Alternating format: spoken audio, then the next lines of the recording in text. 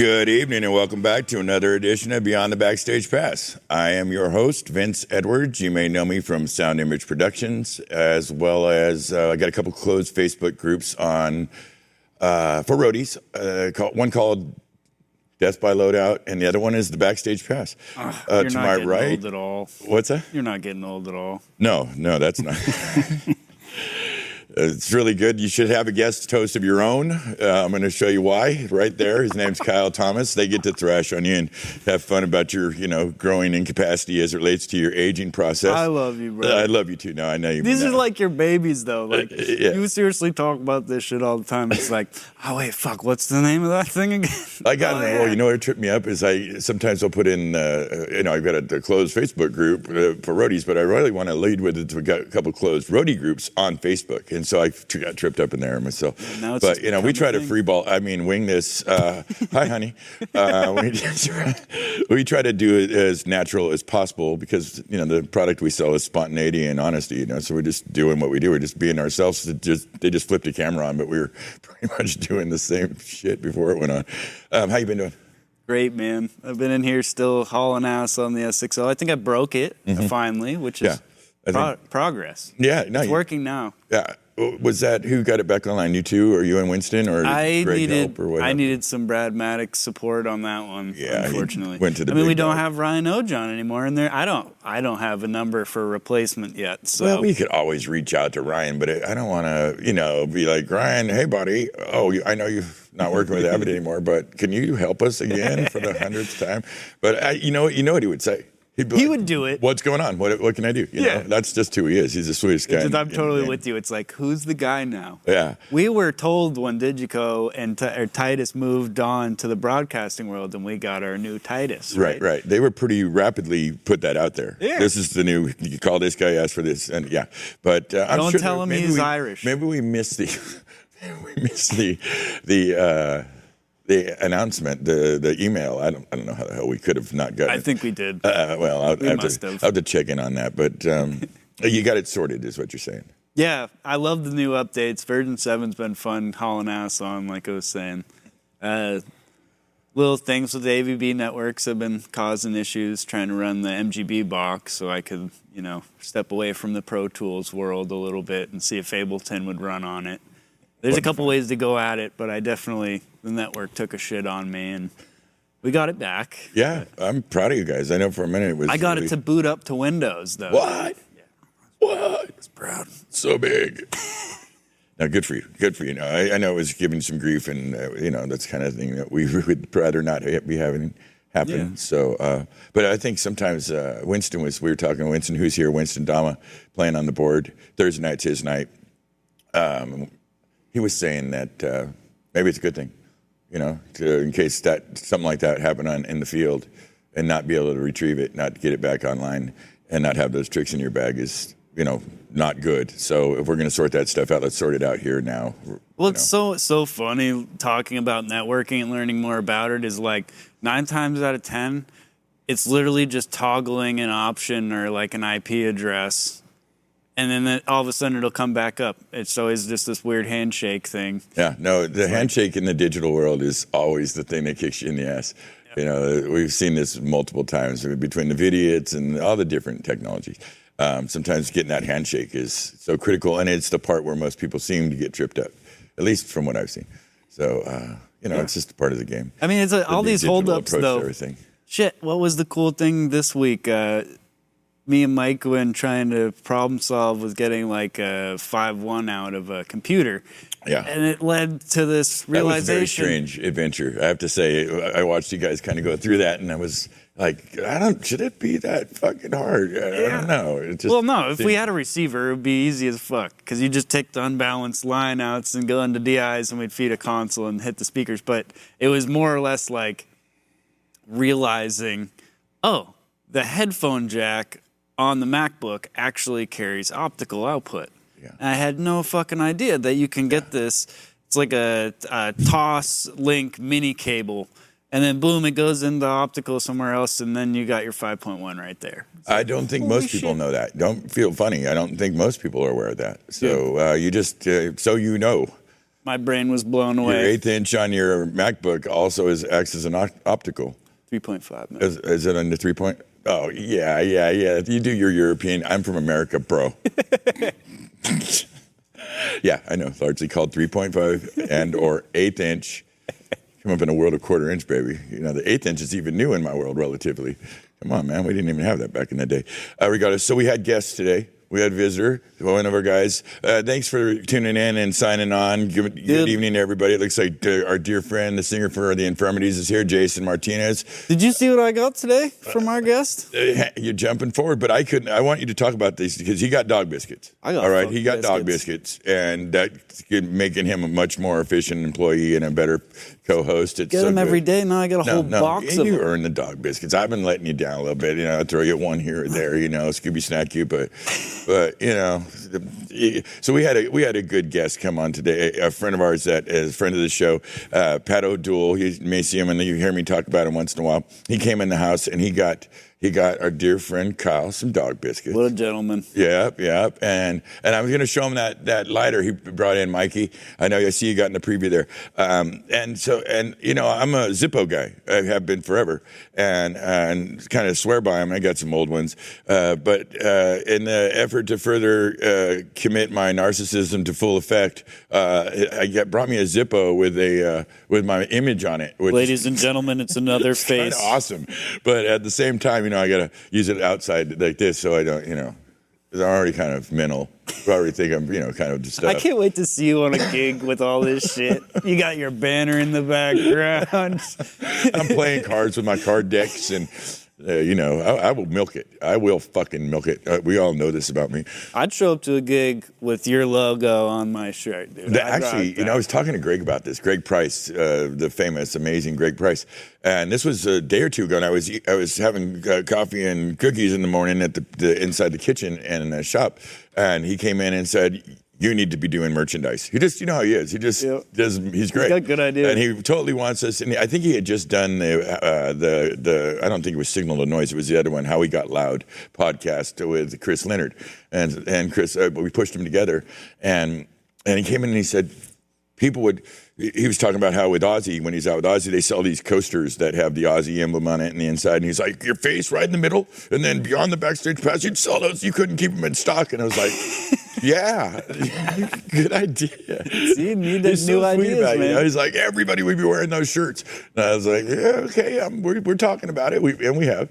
I mean, my girl talked about it. She's kind of really down with, she understands how to get shit done when it comes to the swag, you know, the pins and the cards and all that. Do you remember the last place I looked up? I was like, oh, I'm going to get a smoking deal. It's a local place. It was kind of expensive, I remember. Why? They're not as cheap as we would imagine. Black T-shirts, for some reason, are just in high demand. I guess it makes sense. Most T-shirts come in black. But it was like, the first question I got was like, any other color you could do?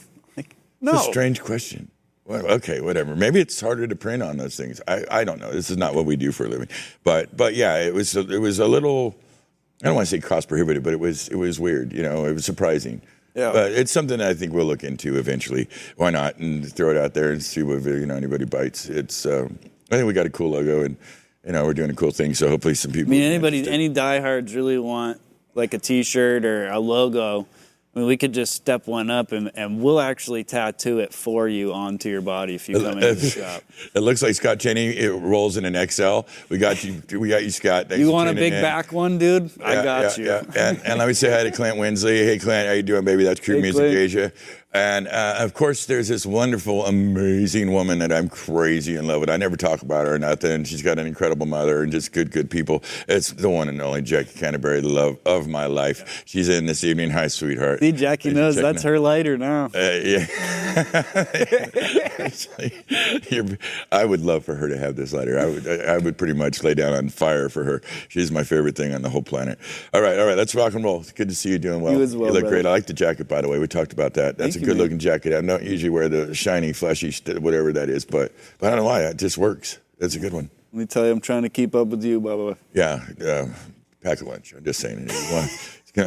Wow. We'll talk later about the jacket, though. I might want to get in on that. So, listen, I got an extreme treat for you this evening.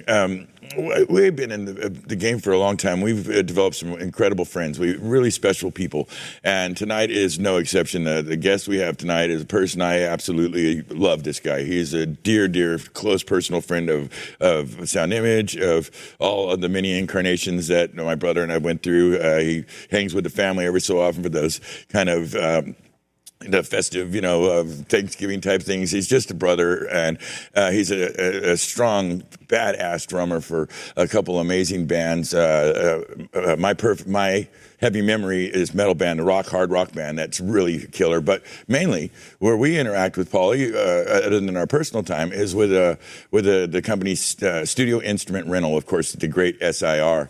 And he is their boss man over there. He's a wonderful cat. He's our dear, dear friend. His name is Paul Monteiro, and he's here tonight. Good evening, my brother. How you doing, Brother Vince? Man, I am so much better now that you're here. I miss you. I love you, and we've been looking forward to you came on early in the show's incarnation. Yeah, it was a while ago. Huh? Yeah. This was, I want to say, 32 or so shows ago, give or take. Has it been that many already? I think so. What was the show, 6 or 7? Yeah, it was like that. Right. Yeah. And I think we're at 40, 41. I don't know the exact number. Mikey keeps care of that business. But yeah, we ditched a couple out that we didn't like that were really rough. First, we did you a favor on that. Trust me, they were awful. But yeah, you were in one of the shows that started to work, and when we started to kind of get I was the guinea pig, right? A little bitty bit. That's what you do with friends. We come and we sort it out together, There you go. But it's really great to see you. Luckily, we got a little side thing me and you do together, so I get to see you once a week or so, and that's always fun. And so we put on the music on real loud and do our little thing, and that's always cool. And of course, I know she brought Norm. We'll talk about Norm in a moment because he's right here waiting for his 15 minutes. He's ready for his close up, Mr. DeMille. Yeah, we got him covered. Wait till you see the picture we found of Norm with you. Good. He's kicking it with you. It's great. It's a great picture. But let me ask you, how you been doing? I'm doing all right, man. Just playing the Whitty, visiting my old stomping grounds in Half Moon Bay, That's day in, day out, man. The waves have been firing in Half Moon Bay on the North Coast. It was crazy 50-footer yesterday. Some guy caught. Pretty insane stuff, some death-defying shit. And I guess they had Peter Mell out there riding that thing, kind of a record wave that he rode. That was impressive stuff. Yeah, we just so you know, audience, we about 40 miles from here, give or take, on the coast. We have a place called Mavericks. It's one of the biggest big wave places in the world, and people die there trying to ride these waves. And they had some perfect weather yesterday, some perfect bad weather for wave riding, meaning. And it was impressive. Some of the photos of that were ridiculous. I know, man. I remember as a little kid growing up in Half Moon Bay, going out there in the 70s and watching my friends' older brothers ride those waves back then. And we thought they were crazy then, And then, in the late 80s, 90s, started getting worldwide attention. And it was just, it was crazy just going, what's the big deal? I remember that. Yeah, right. Yeah, and those were longboards you're talking about back then. So those are like taking a tank on a 50-foot wave. I mean, these are waves the size of a 5-6-story building. These are not 40, 60, 70 feet. These are not waves that it's hard to explain them until you've seen them. It's the person that are riding them is very there's a lot.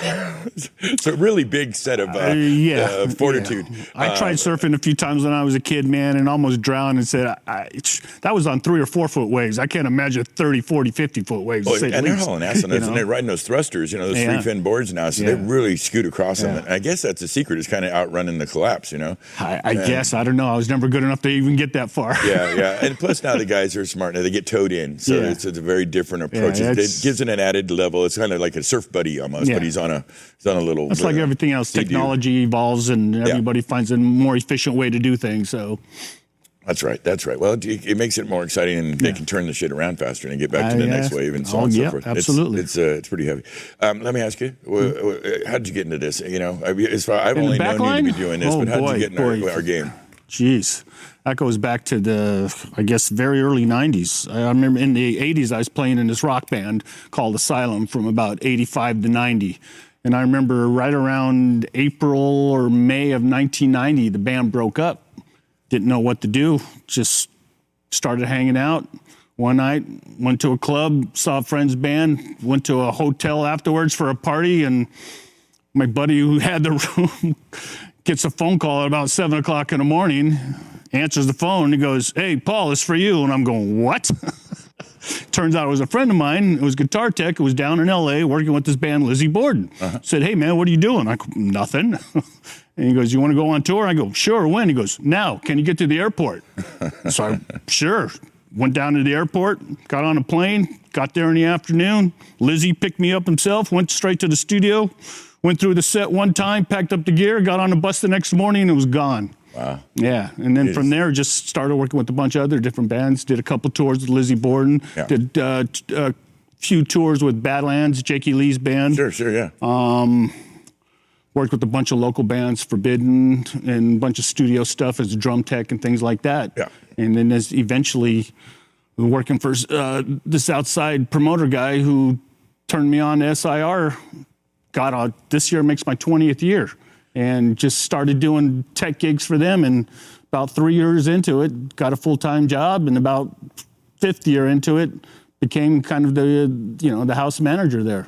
And as I say, the rest is history, man. Well, I should tell the audience that although Paulie runs SIR and he's all things. If you need studio time, practice rehearsal time, or more, I think what you commonly do is go out and provide backline support. Well, some of the coolest. I love your instrument collection. It's ridiculous. Oh, it's massive. Oh my God! Like seriously, dude. All the tube amps you'd ever want, all the original P basses. If it's there, killer drum sets, like galore. So you can call up. For some reason in our market here in the city, we have a lot of people doing fly dates. It's probably the nature of the corporates and some of the bigger shows. The guys kind of do one-offs, and so they call Paul, and Paul comes in and saves the day and brings the exact right equipment, and then they throw a show. Yeah, we do a lot of the like the big festivals, Outside Lands, and all those festivals around the area. I mean, some weekends we're doing 30, 40, 50 bands, man. Yeah, no, I've seen you really go balls to walls with that thing. Yeah. Well, tell us the mission of what. So give it an outline. I kind of did a rough job of explaining what is it that SIR does. Well, you actually kind of explain it pretty well. We supply, bands come into town that need gear. I mean, we've dealt with everybody from, Little Johnny's garage band to the biggest bands on the planet. Yeah. A lot of bands sometimes they come in and do one-offs, or they'll do the last few years. A lot of bands have just kind of be doing weekend warrior work. Well, to come in, they'll do shows from a Thursday, Friday, Saturday. Right. They don't want to bring their own gear other than their own guitars and stuff. And, they send us their rider, which is a list of the gear that they specifically want. Mm-hmm. We supply that gear or something very close to that, bring it to the gig, or they come pick it up. They do their thing, bring the gear back, Yeah. So that's pretty much it. Yeah, but it's a hell of a service, and it's critically important. Do sometimes bands play at your shop in your spaces? Yeah, we have a big rehearsal room there. It's about 30 by 30. Yeah. We've had a lot of big name bands in there, man. Yeah. Tom Jones, Journey, Van Morrison, Alicia Keys, Justin Timberlake, Elvis Costello, Van Morrison. All kinds of bands over the years, man. Yeah, no, it's. I know. I was talking to you recently. I think G-Eazy rolled through, so it's not genre specific. It's needed it's space. All kinds. Basically, get in there, rehearse. A lot of bands they come in to do if they're doing a big corporate show and they haven't played for a while. They come in and rehearse a day or two, or a lot of bands start their tours on the West Coast. Right. And San Francisco is usually one of the first shows, so they'll come in for a day or two. Yeah. They'll bring their own stuff, rent the room out, do their set, boom, take off, do their gig. Yeah, no, absolutely. I know you've called over once or twice to supplement their DNA. Absolutely, to make sure they have all the stuff they need to sound loud and hear themselves properly. Interesting turn in your history for me, and that I like to dig around in is I know you worked for Gibson Guitars. 94, between 94 and 95, they had an office, artist relations office out here in the Bay Area. It was in Oakland. Yeah. And, my job was basically to go out and get endorsees, Yeah. You go to a lot of shows. Yeah, well, back then, we didn't have the internet or anything like that, so we relied a lot on the magazines and things like that. My job, I'd actually look and see who's coming into town, try to find out who the management was for the bands, and get in touch with them and say, hey, can I come and have a few minutes with your guys, see if they're interested, Yeah. That was about 2 years worth of stuff. Got to do a lot of shows. I mean, God, at the height of it all, I was seeing 3 or 4 different bands a night, usually at different locations. So, I mean, within any given week, I'd see 30 shows, which was really cool. Got to meet a lot of great artists, man. Well, you're perfect for it too. I mean, you love music, you love all types of music. You love musicians. You understand them, and so and you love gear. Oh, absolutely. So it's kind of a perfect fit, Some people might be like, wow, I got to do 30 shows this week. No, you would. Oh, man, I tell you, that Vince, was a sweet part of your life. I remember in junior high, man, I was one of those kids in the 70s that would literally, write to drum manufacturers, say, hey, man, can you send me your latest catalog? And I'd sit there in my binder and in between classes and looking at the Ludwig catalog, Pearl, and all this stuff, going, yeah, one of these days I want to have that. Now, I go into our shop right now, we got like 40, 50 drum kits and 200-300 cymbals. It's the ultimate toy store, man. Oh, no, yeah. Your shop is really, like, if you're a musician, man, and many of us, the audio guys particularly, are somewhat failed musicians, it's a little bit of heaven. It really absolutely, is. Oh, my God, the collection you guys got is incredible. I wanted to ask you, we mentioned in the opening that you're the drummer for the band My Heavy Memory. Yeah. Great band. I have their CD, and like an ass, I didn't bring it out. I apologize, Paulie. But this is really, you guys are really got down. You sound great and a lot of fun. And I think are we still talking about doing something? Yeah, we the band's been together for, I think about 7-8 years now. I've been playing with the guitar player, Todd, for, 20, 25 years, 49er truck guy? Yeah, absolutely. And this past July, we came out with our new record called Clarity. We got some great reviews over in Europe and South America and Asia. Yeah. We're hoping to sometime when this whole, which we're really looking forward to. Yeah, that'd be great. Oh man, it's going to be awesome. Yeah, I think we put your CD up on the screen. Yeah, there you go. And it's it's a really great CD. You guys are really great. Yeah, and I suggest you guys chase it down. Is this on Spotify? It is on iTunes right now. You can check out our website, myheavymemory.com. You can check our Facebook out. The band, we call it's kind of hard rock metal, kind of a little cross between Judas Priest, Iron Maiden, Black Sabbath, Queensryche, Stone Temple Pilots. But it's melodic, and you guys are technicians, very good playing. Absolutely. And it's just a great album. I know that's not your only musical interest, though. Yeah, I got another thing going on right now with a longtime friend of mine, Chris Scoville. We got a side country project of all things.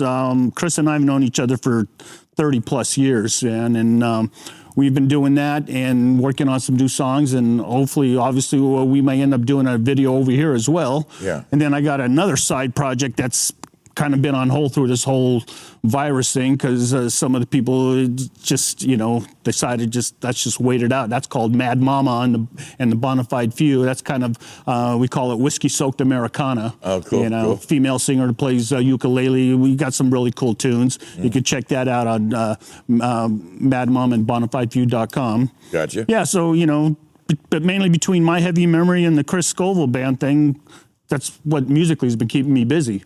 Yeah. And we just been writing songs and getting ready to do these videos, and man, just can't wait to go out and play live. Oh, yeah. Well, hopefully you'll be more than ready to go when that happens, when the green light comes. Oh, yeah. And you guys are going to have a ton of material. You had Chris in here at least a couple times, I guess, working it out with my brother, how we're going to get together. Yeah, George has been helping out with My Heavy Memory. He's been kind enough to help us with some management stuff and point us in the right direction, which has helped us quite a bit.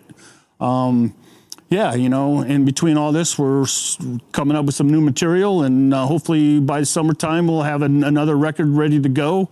So when we do back to live shows, we'll have an abundance of material. I mean, we put out an EP a few years ago. It was 5 songs as well on My Heavy Memory, which should be on iTunes as well, or if not, at least on our webpage. So check it out. Yeah, go there. It's good. You won't be You'll be very happy if you do. I want to ask you about your love of Elvis. I just watched an Elvis documentary the other day, and I grew up with him, and I always enjoyed him, and thought his life was a little tragic and sad because he had so much to offer. But I watched this really interesting documentary, kind of talked to the whole family and the band and all that, and got a deeper insight. What draws you to Elvis? Well, when I was a little kid growing up in Half Moon Bay, my aunt, my mom's younger sister, like really younger sister, she kind of what they would call a mistake baby. She was in her late teens when I was probably 6, 7, 8 years old, and she had an awesome record collection. I mean, she had 45s from the 50s and 60s. Cool. I mean, the original stuff. I mean, she turned me on the Rock Around the Clock, the original 45, man, and everything after that, the Beatles, and she was a huge Elvis fan, and just play that stuff, and God, how can you not like that voice, man? Kind of impossible. I mean, he had a weird kind of, his charisma was infectious, and the early stuff was kind of sad to see him used the way he was, to push him into movies, Colonel Tom Parker and all that bullshit. Oh yeah, well, that's a whole, man, we could spend another 2 hours trying to sort that thing out, man. I mean, as a kid, you never realize what that dynamic is. As I've gotten older now, especially this stage in life, you look back and you see what was going on, going, what the hell? Well, there was that weird father dynamic going on there. And then he couldn't figure out why Colonel Tom would never take him overseas. And it turned out because Colonel Tom wouldn't be able to get back in the country. Because he was, where's he from? There's a huge backstory to all that, man. Yeah, he's playing like he's some Southern gentleman or whatever the hell he was. Well, he was, kind of a crook. Oh, yeah, he was a carny, I guess. Yeah, but I guess he couldn't leave the country because Elvis wanted to go to, he wanted to go to Europe and he wanted to play in Japan. Yeah. And Colonel Tom just kept booking him on these TV shows. Yeah. I know, it was a trip. It was a pretty I know, much. It's funny. I just saw an Elvis movie. I've been going through the TV channels. I saw it was Easy Come, Easy Go the other day. And he did a lot of movies. Yeah, I think he did something like 30-something movies within like a 4 or 6 year period, man. It was like 3 to 4 years. It was crazy, man. That was pretty regular. That was pretty normal for him. I mean, I always, Roust About, Viva Las Vegas, all those are Blue actually Hawaii, pretty good ones you mentioned, Oh, yeah, man. Cool stuff.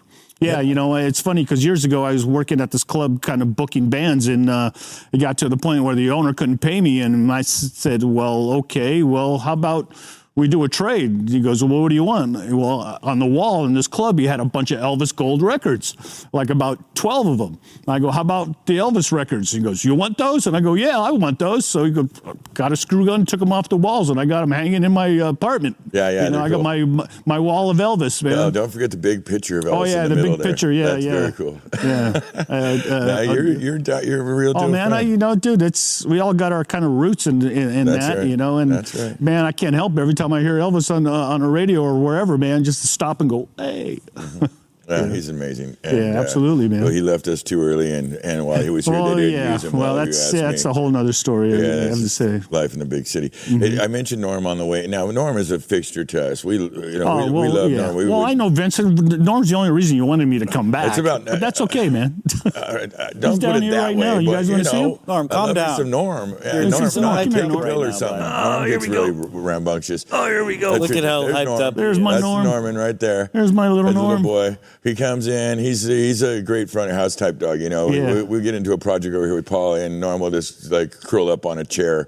He's a gentleman with us, and look at he wants some of your coffee. He doesn't have a whole lot. Well, he drinks out of cups. He will. He'll Last drink week that. we were giving him some water, and we were drinking him, feeding him right out of the cup there. He's kind of a little human in many ways. How you doing, buddy? Oh, he is, man. He's such a mellow dog. I lucked out so much by getting him. How did you get Norm? Well, it's funny because before I got Norm, there was about an 8-month period where I didn't have a dog. Before that, I had at one point with my ex, we had 3 dogs at one point, and unfortunately, we went our separate ways. And at that point, we had 2 dogs. She took one with her and left me with another one, which was about 17 years old. It was blind because it had diabetes. And a couple of days after she left, the poor dog had a stroke, and I had to put him down. That's rough. So, yeah, man, after years and years of having dogs, it was just so weird. And one day I had a friend call up and say, hey, man, can you watch a dog for me for a couple of days until I can get him into a shelter? This was like on a Saturday morning. And I said, sure, bring him on by. So we brought him by the shop and, checked him out and asked him, is he a mellow dog? And he said, oh, yeah, absolutely. And I go, all right, well, just leave him with me here a couple of days and, I'll talk to you on Monday. Yeah. So he left, and literally about 5-10 minutes afterwards, man, because Norm and I just hit it off. I called him back and go, hey, man, can I just keep him? He goes, I knew you would. So I've had Norm ever since. It's coming on about 2.5 years now. Yeah, is this a little over 2 years? I think he's somewhere between right now about 11 and 13. Didn't really know. Yeah. So his gray hairs are set in. He's he's a Chiweenie, half Chihuahua, half Dachshund. He's a great dog. Has a great temperament. Yeah. He loves being in the room when the bands are playing. The noise doesn't scare him at all, right? Norm, Dove just chimed in on the chat, said, "Hey Norm, I've heard so much about you." Oh, I tell you, Norm. We've had a lot of big name bands in our studio, and Norm is a hit. We had the Pretenders in there a few years ago, and they were just again starting their first show was at the Masonic, and they were to kick off their tour, and Chrissy Hine just fell in love with them. She goes, "Oh my God, can I take him on tour with me?" And I go, "Well, you have to take me with you too." Yeah. So we can work that out. Yeah, I have a great photo of Norm and her, and then we had Tom Jones in there a couple years ago, and he was kind enough to take a photo with me and Norm, and he took a couple actually. Yeah. Tom, I tell you, man, that's another guy. When I was a little kid, my aunt turned me on to. Yeah, he's badass. And the guy's 80 years old. How cool he is. 80 years old, and that guy, he was in our studio. He sounded phenomenal, and I was talking afterwards. I said, "Tom, you sound great." And he goes, "Oh, thanks. I don't feel all the way. I'm just about 3/4 of the way." And he goes, "Yeah, come to the show tomorrow night. You'll see the full time." Wow, okay. Yeah, he still brings it. Oh yeah, he does, man. No, he's talk about pro. I mean, that guy, absolutely, Jesus man. Christ. I've been fortunate enough to do a few shows with him over the last 20 years. That's right. So yeah, he brings it. Absolutely. Boy, there's so many. I'll tell you one of the shows that stands out. I was just thinking about this the other day. It popped up on my Facebook thing. Was back in, I think it was 2009. I've done tons of shows with the Beach Boys. Oh, sure. Beach Boys they are the longest running act that SIR has dealt with. Okay. 50 plus years. SIR has been in business 53 years now. Yeah. They knew the owners back in the day in L.A. in the late 60s knew them and started working with them. And I remember we did a gig at the Moscone Center. It was a corporate show. Okay. And at that point, must have done a couple dozen Beach Boys shows with them, all over the Bay Area, up and down the coast, and became good friends with the drummer, which is his name is John Cowsill. I don't know if you remember the band from the 60s called the Cowsills. Yeah, it was a family band, which, if people don't know, that band is the Partridge Family was loosely based on the Cowsills. Oh, what a trip. Which was a trip, yeah. Yeah. So John is, the young kid in the Partridge Family, the drummer, Right. Phenomenal drummer. So him and I would always hit off. We talk drums, and I'll never forget at sound check at the Moscone, he comes up, he goes, "Hey, you play drums?" I go, "Yeah." He goes, "I want you to play on Help Me Rhonda tonight so I can come out and sing," because he would sing and play drums on that song. And I'm like going, "What? Really?" He goes, "Yeah." And I go, "Well, maybe you should ask ask Mike if it's okay, right?" Right. So, and he did, yeah. And I go, "Well, okay, can you guys just run through the song one time and I'll record it on my phone and then watch it, right?" So they ran through it. Then we ran through it a couple times as a band, and man, right towards the end of the set, he calls me up and goes, "Hey, we got a special guest come out and play, man." And luckily enough, I was able to get it recorded, and talk about a thrill, man. That must have been fun. Yeah, that was something else, Some people would say, top 5 recorded albums for production for quality of songs. Pet Sounds. Oh yeah, that was of course that was a wall of sound producing that live, but still phenomenal. Oh, absolutely, man. Good Vibrations, man, still gives me chills to this day, man. Right. Oh, yeah, that's the next level. Another thing I did was with the Funk Brothers. The backing band for Motown. That's right. Right after a few years back, they had that documentary. Jameson. Yeah, they had that documentary that came out, and the surviving members, I think at that time was about 8 of them. There was a couple of the drummers, a couple of the bass players, a couple of guitar players, the percussionists, tambourine guy, Jack, I forget his last name now, the guy who played tambourine on every freaking hit song, you know. It was just phenomenal. Yeah. I did like 6 or 7 shows. One of them was a New Year's Eve show with the Dead at the Coliseum back in... Weird. God, 2004 or something. I could actually see that working, though. Yeah. Oh, it was great. They had Joan Osborne singing some of the female parts. And oh, dude, it was phenomenal. Yeah. And I tell you, the greatest thing is the last show I did with them was out on Treasure Island for this corporate gig. And I think it was about 7th or 8th show in about 2.5 weeks that I did with them. And, you know, it was great talking to these guys because, man, you know, I couldn't believe it. Man, here I am, a little white kid. You know, I remember back in the 70s, I had my drum kit in my room playing the Motown, and now here I am hanging out with these guys and picking their brain. You know, when they were telling me they were making $50 a song back in those days, and their goal was trying to get 8 to 10 songs a day, you know, which back then was a lot of money. Yeah. And then they go out all night and play gigs, you know. That's right. But Jack, man, at one point after a sound check, he comes up to me and he goes, "Hey, man, thank you for all your help, you know, helping us out. I know it's a lot of hard work." And he handed me a DVD that they all signed, man. Oh, that's and sweet. He said, "Thank you," gave me a big hug. Man, I tell you, I started crying, man. It was just, it was.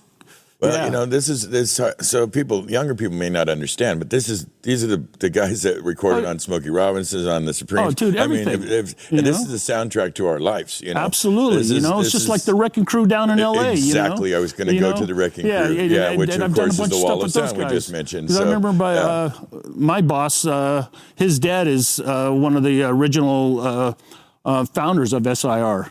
And he was telling me back in the late 60s, early mid-70s, when, you know, the L.A. recording scene was going, SIR was going 24 hours a day. Yeah, it was cranking it out. They'd literally, you know, 3 o'clock in the morning go into Sunset Sound and set up a backline, you know, bring gear in because they were going... You know, well, they do 3-4 places a day. Yeah, they'd end up over at Capitol and they'd run over to RCA, and so talk about session players getting paid pretty well as well. Oh yeah, man. But of course, you know, they were on some 500 songs, and these are songs that we all know and love. You may not be able to say who's playing it. You don't know. Oh, dude, but Hal you can Blaine, sing. the drummer, man. They say he's the most recorded drummer of all time. Talking to him, man. I mean, God, I'm a Carol Kay fan personally. Oh, Carol Kay, she was badass, man. Tommy Tedesco, Glenn Campbell came out of that. Glenn Campbell was a serious badass. All kinds of guys, man. Yeah, just to listen to that, because they played on just about everything you heard back in the 60s and 70s. Well, there's probably nobody watching or in this room that hasn't, they may or may not know that they've heard this. All the people we're talking about, right down to the Funk Brothers, all of these people, you've heard them. You may not know that was who they were, but they have played on so many things and through so many genres and so many, from just even, you know, freaking Mission Impossible, you know, even TV show theme songs. It doesn't matter if it's music and it was good. And it's been in the last 40, 50 years these people played on them. Yeah, I remember reading Modern Drummer magazine where there was a famous drummer. He came from the Midwest and he came out to L.A. and he goes, "Yeah, it took me a while to realize that 7 of my 10 favorite drummers were Hal Blaine. You know, he played in all these great songs, line. You know." Yeah, no, we can't overstate this. Yeah. Now Hal Blaine actually has the record for being on the most most of any drummer. It's in like 10, 15, 20,0nd songs. It's ridiculous. So. It's crazy. You know, everything from the rock bands to Sinatra. That's right. Name it, man. Yeah, because he could do that. I mean, he understood the part that needed to go in the place. Yeah, regardless I think he said at one point he played on 7 best Grammy songs of the year in a row. You know, that's crazy. Yeah, it was just, you know, he had a wall. He showed me a picture of his old mansion where he had a racquetball court, kind of like what Elvis had, that he turned into his gold record room, and there was literally thousands of them on these 4 walls. It was incredible, man. Absolutely incredible. The output of that guy and the consistency. Oh, big time. Oh. That's why you called these guys. That's why you called the Funk Brothers, the Wrecking Crew. Particularly the Wrecking Crew comes to mind because they touched, I think, even more bands' lives and more. Yeah. And it was because you knew they'd get it. And you'd say, "I need this." Yeah. And they could bang it out. They'd do a couple runs at it, knock it down, lay it down, and get up and go out and go to the next place and do the same thing and do this over and over. Yeah, 5, I mean, 6 thank days God there's been some documentaries on both of those, on the Wrecking Crew and the Funk Brothers. So I haven't seen the Funk Brothers one. See the Funk Brothers one, man. It's great. He's one of my favorite bass players, the main bass player in that lineup, James Jr. I mean, he played with one finger, man. He's ridiculous. The hook is what he called it. I was watching an Antiques Roadshow the other day, and his amplifier came up. Oh, really? Yeah, and it was, it would have been worth $150 if it was any other amplifier. Yeah. But it was his, and it was clearly marked, and it was. I don't remember what it was worth. Yeah, it's funny. His son plays bass, and I remember years ago he was in town, and he actually had his dad's upright that he used. Wow. Yeah. That must have been spectacular. I don't know how he could work the angle of I'm James's son angle for the Doors, but I bet he played really well. If there's anything about the DNA part of it. Yeah. Because my God, that guy's literally one of the best bass players of all time. Absolutely, man. And his style, he had a thing that was really all his own. Really, it was very hard to duplicate. Absolutely. As we're on the subject of musicians, this is something me and you we're kind of musicologists in a weird way. We have recently been talking about a weird deep sorrow that overcomes us when we remember that Neil Peart is not on the planet anymore. Oh man, that was a tough one, man. I was out with Mikey. I told you about this. I think we were out going to get lunch, and I put on Rush. So I had my stereo. I'm going around 110 dB. And it's pretty almost like a rock concert in there. And I turned it off real quick, and I said, dude, it just came over me. I said, can you believe we live on a planet? There's no Neil Peart. It just, how does it affect you? I know. I tell you, man, as a drummer, man, I got lucky enough to see him back on the Permanent Waves tour when I was just getting in the Rush. That must have been 1980, 81-ish or so. And then Moving Pictures came out, and it was just blown away. And, I've listened to those records so many times over and over, seen them at least it's a masterclass in times. drumming. Oh, yeah, absolutely. And the thing, especially with Neil, is over the years I got into his writing. The guy was a prolific writer. I mean, you read any of his books, man, and he puts you right. I mean, you can paint a mental picture of where he's at. He's talking about, different shades of greenery, bugs flying, birds, incredible. I mean, the book he wrote called Ghostwriter, which is about his adventures after his wife and his daughter died, man. I mean, that was heartbreaking. Yeah, within a year, he changed him, Yeah, I know I've only spoken to Brad a couple of times, and I think I made the mistake one time of mentioning Neil, and I kind of got that look like, I don't want to talk about it, and I'm just like, ooh, okay. Well, Brad's a relatively personal, he keeps it close, Brad I get it, man. He's not an emoter, but at the same time, I think that there's when you work with Rush, I think there's an unwritten rule that you don't go around. You keep it. You kind of take the Canadian approach to that. It's a professional courtesy. Because I've been fortunate enough for probably the last 17, 18 years, I've been fortunate to work with Van Morrison, a lot when he comes to the West Coast. And within the last few years, now I pretty much take care of whenever they come to the States. If there's an SIR nearby, I've become good friends with the production manager, and we kind of work it to where SIR supplies the gear. And,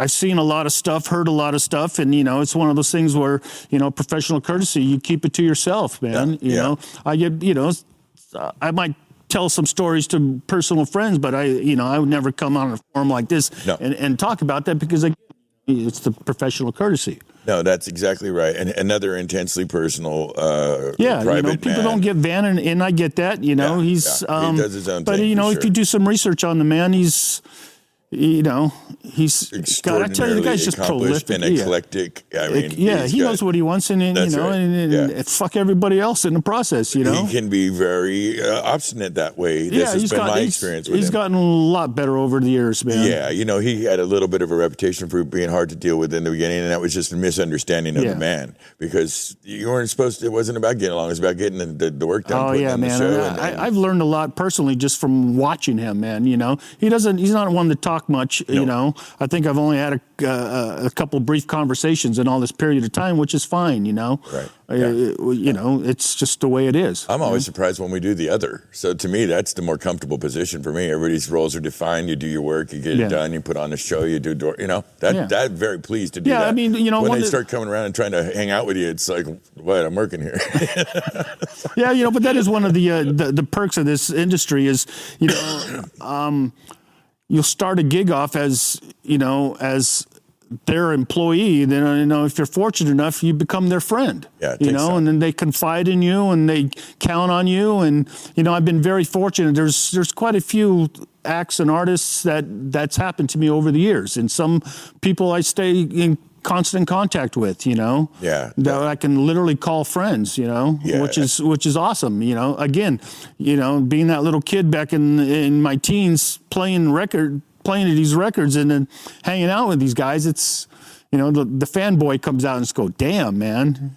Well, you know, I have that with a couple of them myself. I try not to reach out too much, but sometimes we'll reach in and we'll combine somehow. Yeah. And there's just some acts we came up with in the 80s that, you know, I don't know, something about coming through those struggles together. Oh, yeah, 80s, kind man. of brings you together. You know, we survived the drugs. We survived all the pitfalls of coming up in that time and, you know, still here. Yeah. And so there's a kind of a shared survival thing going on there with a few of them. And so I enjoy that. But, you know, you get to the point, I think the point you're talking about is where you get past the recognition that they're, you know, Jimmy Lyons of Eddie Money or Chris or whoever, and it's just guys. They're just coworkers, compadres. And that's a sweet place to be. But there are some other acts. You know, it's a delight. Rick Allen. Oh man, I tell you, just a sweetheart of a guy. You know, I'll touch on it when they did the Big Love benefit here a few months ago. To record that. Let's not forget that you provide the back line for that. Well, yes, we did, and we were more than happy to do that. That you know, was so sweet of you. Rick and his wife Lauren, I really hope people will go because that's going to be next weekend. It's coming on the 23rd, right? 23rd, yeah, the 23rd. I really hope people will go online and buy this event and watch it because I'm telling you, you're going to be in for a treat. I was here for that recording, man, and it gave me goosebumps, man. Yeah, they did well. I mean, the sound was incredible. The performances were incredible. And I tell you, man, I've been a huge fan of Rick's since they first came out back in the late 70s, you know. I mean, God, the guy was 15, 16 years old when they recorded that first record. He's got a 40-plus year career. Yeah, he's only That's insane. The guy's only 4 or 5 months older than me, you know. Right, and when that album came out, and I'm going, this guy's my age. How in the hell is he this good? You know. Well, he had some really great foundational help though. You know, you got Mutt Lange in the mix. You got Bob. All the people that were behind that thing. Yeah. And plus, these are some very talented people in Def Leppard. But yeah, what a hell of an offering. And then they followed it up with even more Monster High and Dry. album. I saw all those tours, man, and I tell you, and then after his unfortunate accident, and then seeing him. On that first tour back, I mean, the guy's just freaking phenomenal. You talk about inspirational. I mean, you know, the brief time I got to spend with him and talk to him, man, I mean, he's such a nice guy, such down to earth, you know. Extraordinarily pleasant. Like you said, humble and kind. And, you know. He gets it. He's one of those guys that gets it, you know. I never, you know, when we hang out with him, which we've done many times, I never get the impression he's Rick Allen of Def Leppard. He's just one of the guys we're kicking it with, and he's shooting the shit, and it's just normal talk, you know. It's just a very, very, I can't express this enough. He's an extremely normal guy. Yeah. He doesn't come with any of the baggage or any of the things maybe you've seen with other folks or we've seen with absolutely. other folks. I mean, we've dealt with some artists who, for lack of a better word, have gone to the extremes with, you know, substances and alcohol and like we've done ourselves. You know, some of them just never come out of it. Some of them literally never come out of it. They're no longer with us, sadly. That's right. I mean, if anybody ever had a reason to be bitter, it would be Rick. But man, the guy, I remember hearing about him being in the hospital room and sitting there in the bed just trying to figure out how he's going to play again and thinking to myself, how's he going to pull this off? And then you see it and you just go, holy shit, man. You know, and I think to myself, could I have had the balls or the strength to do that back then? Yeah, it's hard to know. Yeah, man. I hope I never have to come to that. He surrounds himself with good people. He's got an amazing wife. Well, he had a great band that, you know, that they were literally brothers and they waited for him. They didn't give a shit. Yeah. I mean, granted, they were in a position where they could wait for them, you know, and they were one of the most successful bands in the world at the time. Oh, absolutely, man. Yeah. I mean, there was no band bigger at that time. Yeah, they owned the airwaves, didn't they? Oh yeah, man! I mean, God, I even had that. I even had a pair of those Union Jack shorts. Oh my God! You were such a fanboy in some ways, I tell you. Well, yeah, man. You love the music. You're a music we guy. grew up in a time, Vince, that there was no freaking internet, man. That's right. You know, you spun a freaking record, or you listened to a cassette tape. Or you actually went to shows. You went to shows. We were largely paid to go to shows. Yeah, the only information you got was from magazines, or if you had a cool DJ on the radio that actually say something that's substantial, other than here's the next fucking record. Here, go to Johnny's Pizza Parlor. Absolutely. Yeah. I think we both grew up largely large market radio stations where they kind of had it down. They understood how to deliver the music. There was a lot of great radio stations around the Bay Area back then. I started out when I lived in Apple Bay. We had KFRC, Dr. Don Rose, man. I let that in KSAN. You talk about stations that would play different music, man. It was awesome, man. I mean, that's kind of where I got the love of rock, blues, country. You get to hear all that stuff, and then in San Jose they had KOME and KSGO, and you got to hear all the hard rock and metal. And K-Fog up here too, I believe. Then K-Fog, for those guys. My God, when they were in the mix, M. Dung. Remember M. Dung? We're lucky to grow up in the Bay Area, man, because, music-wise, we definitely got we got a lot of diversity, man. I came from from large market to large market, so I came from L.A. where we had KMET and KLOS and these big ass rock stations. In the old school days of like '78 rock and roll, Van Halen and Deep Purple and all that shit, Foghat. And so they really built it up big, and then we came up here kind of almost overnight, and the punk rock thing was firing real hard. But even there was KPFA and KLOS and these channels that would, in some way or shape or form, kind of accommodate to us. But we'd kind of jump around between KSJO and KOME. Oh man, I remember the punk scene. I remember going to the Mabuhay Gardens, man, and Rock on Broadway back in the days, man. If people never experienced the Broadway in San Francisco in the 70s and 80s, man, you missed out. Because just picture that street on a weekend. I remember going there on a weekend on a Friday, Saturday night, and there'd be thousands of people on the streets, man. And you had so many cool shows going on. Well, just between, you were talking about the geographic location right there by Big Al's, where you had the Stone right here. Yeah. Right across the street was the MAB, and right next to that was John Broadway. And one of those. There was the MAB downstairs, Broadway upstairs, Stone literally across the street. Right. A few doors down was Chi-Chi's. Yep. Down the street, down the stay up, we'd go all those different places, check out the shows, the girly shows and all that. First time I ever saw Metallica, and they weren't Metallica as you know them. They were nobody. They had nobody knew who they were. And we were at the Stone trying to get paid for doing some work for Bobby Corona, who owned the Stone. I remember Bobby. I played in bands. We played there. I had some interesting run-ins with Bobby over the years. Oh, yeah. He was known for that. That night was one of them. We were having that with him that night, trying to get paid for Eddie and the Tide. We were out working for Eddie and the Tide for Atlantic Records, and he was their manager. And me and my brother were trying to get paid, and he's like stonewalling us like he normally did. And I don't know, somebody was playing in there. It was pretty rocking, but we went outside to smoke, and we could hear across the street, the Mad Fab was this band killing it. But we didn't know. We were little punk rockers, We just knew it was kind of fast-paced and hard, and it looked cool, so we kind of sauntered across the street. It was like a Sunday or something. It was an off night. It wasn't a normal night. Mm-hmm. And it was very lightly attended. Mm-hmm. And there was a door guy, and he knew us from being around. Yeah. It's like, it's midnight, no door charges, or you got like one more song or two more songs, and come on, go in. And we popped in. We're pretty young. By all rights, man, we shouldn't be there. And it's Metallica with Dave Mustaine playing "Hit the Lights." Wow. And we're like, I remember me and my brother looking at each other, because again, we're coming from the punk rock mentality. Slayer isn't out. We haven't heard the first Slayer yet. We were only kind of, Motorhead maybe, you know. But the edgier metal was still not really a thing yet. And we looked at each other and we knew like something was changing. Like it was clear that we were in a new age. Like we had to be aware of this. And then it was very shortly after that, Kill 'Em All came out, and then we heard the first three songs on like a cassette of Slayer, Show No Mercy, and we're like, oh wow. Oh yeah, man! I tell you, and then that whole thrash scene exploded, man. And some great bands came out of that.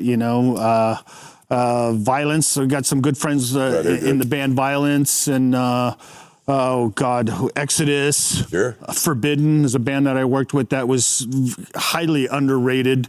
A bunch of other cool bands, Vicious Rumors, Heathen, all those bands back in the day, man. I mean, it just took it to a whole nother level, man. So and then obviously, and then the hair bands kicked in. Actually, my band Asylum was a hair band when I actually had hair. I don't know what the hell we were thinking back then, but it was a fun ride while we tried. So, right. Yeah, good memories. Listen, you've been doing this for a while. You've been paying attention. Yeah. I know this. I know we're all, especially guys like us, and we talk back and forth. Yeah. to what potential future holds, especially with the fast developing events in our lives, political scene and so on. And I was thinking, I want to know what your opinion is of what the future holds for our industry. Well, again, we're in this holding pattern right now. Okay. There is light at the end of the tunnel. Let's just say the light's getting closer, thank God. Yeah. By all accounts, according to the people who are supposed to know something, hopefully by September or so, shows will be coming back somewhat in mass. But, I see it probably around this time next year, 2022, it'll really get back to normal. And I tell you, man, I really got this feeling that, we're going to go from a famine to one of the biggest feasts ever, because you know what? Everybody and their grandmother and their aunt and uncle's bands, they're all going to come out. They're all going to hit the road, and we're going to all be so freaking busy, man. We're not going to know what to do. Yeah, I totally agree with that. Yeah, I can see that happening. It'll probably be, I would say, at least all of 2022 is going to be like that into 2023, where bands are just trying to make up time. Yeah. In the industry, I think is going to be a heck of a lot different, depending on how, there's going to be that little kind of break-in period once everybody gets the vaccine and people start feeling more comfortable with going out and doing shows. Indoor shows, I think, are going to be a little interesting. Sure. I think you're going to see some continued distancing type shows. Outdoors will be interesting. We'll see if these big festivals are pulled off. Well, I know Another Planet, Entertainment, and Live Nation. They're chomping at the bit, and they're trying to schedule stuff up at around October. Yeah, I know that. Like Bottle Rock, like on Memorial Day weekend, I believe that got pushed back till September, or it was either Labor Day or the first weekend of October. And Outside Lands, have no idea, because that's usually like the second week of August. Yeah. So whether or not, we'll be open 100% to do that, I can imagine they don't want to cancel it again. So maybe they might push it back to September. But again, that's, Mary says we had her last week. Yeah, I saw that show. Great show. And we love Mary, you know, and she seems pretty up and in a good space with it, thinking that they're going to throw that big ass show. I mean, that's it's probably one of the best shows in the Bay Area. Man. I mean, it's one of those festivals. Good. I've been there since the very first one. Yeah. You know, you got a lot of blood in that thing. Same thing with Bottle Rock. I was there from day one, and the first time Outside Lands, seeing how that's developed over the years, and I know they got it down really well now. It's 12, 13 years into Outside Lands. That's right. I think Bottle Rock's going to 7th or 8th year, or I think so. Maybe 9th year now. Yeah, something like that. Well, if we get a show out of them this year, but we'll see. Yeah. We'll see. You know, I'll be there with you, whatever happens. Oh, I hear you, man. I'm looking forward to it. It'll be nice. It was, it's. If you want to kind of do the lemonade out of the lemons, it's kind of nice to take a little break. But, that was, we shut down last March. It felt great for a couple of weeks to take a break. Then afterwards, it's like, oh, wait a minute. How long is this going to last? Right. No, unfortunately, it's lasted this long, and it's going to be a little bit longer, Yeah, I'm good with it now. We're done. Yeah, I was good with it a long time TV ago, and man. bonbons and brands. I want to throw some speakers around and some stuff. But I think a lot of people, myself included, are taking this time to kind of do a little introspective. And I know me personally doing a lot of working on myself, man, just trying to be, a better person, You're a pretty great person already, Paulie, but you can tighten up the hatches like we all could. Well, finally got to the point in my life where I just stopped doing some of the silliness, I don't drink or do anything anymore, and I feel great, and you look great. So, you do, buddy. You're all bright and bushy, and you're looking good. Yeah, no, good for you. And we got to come to these realizations at some point.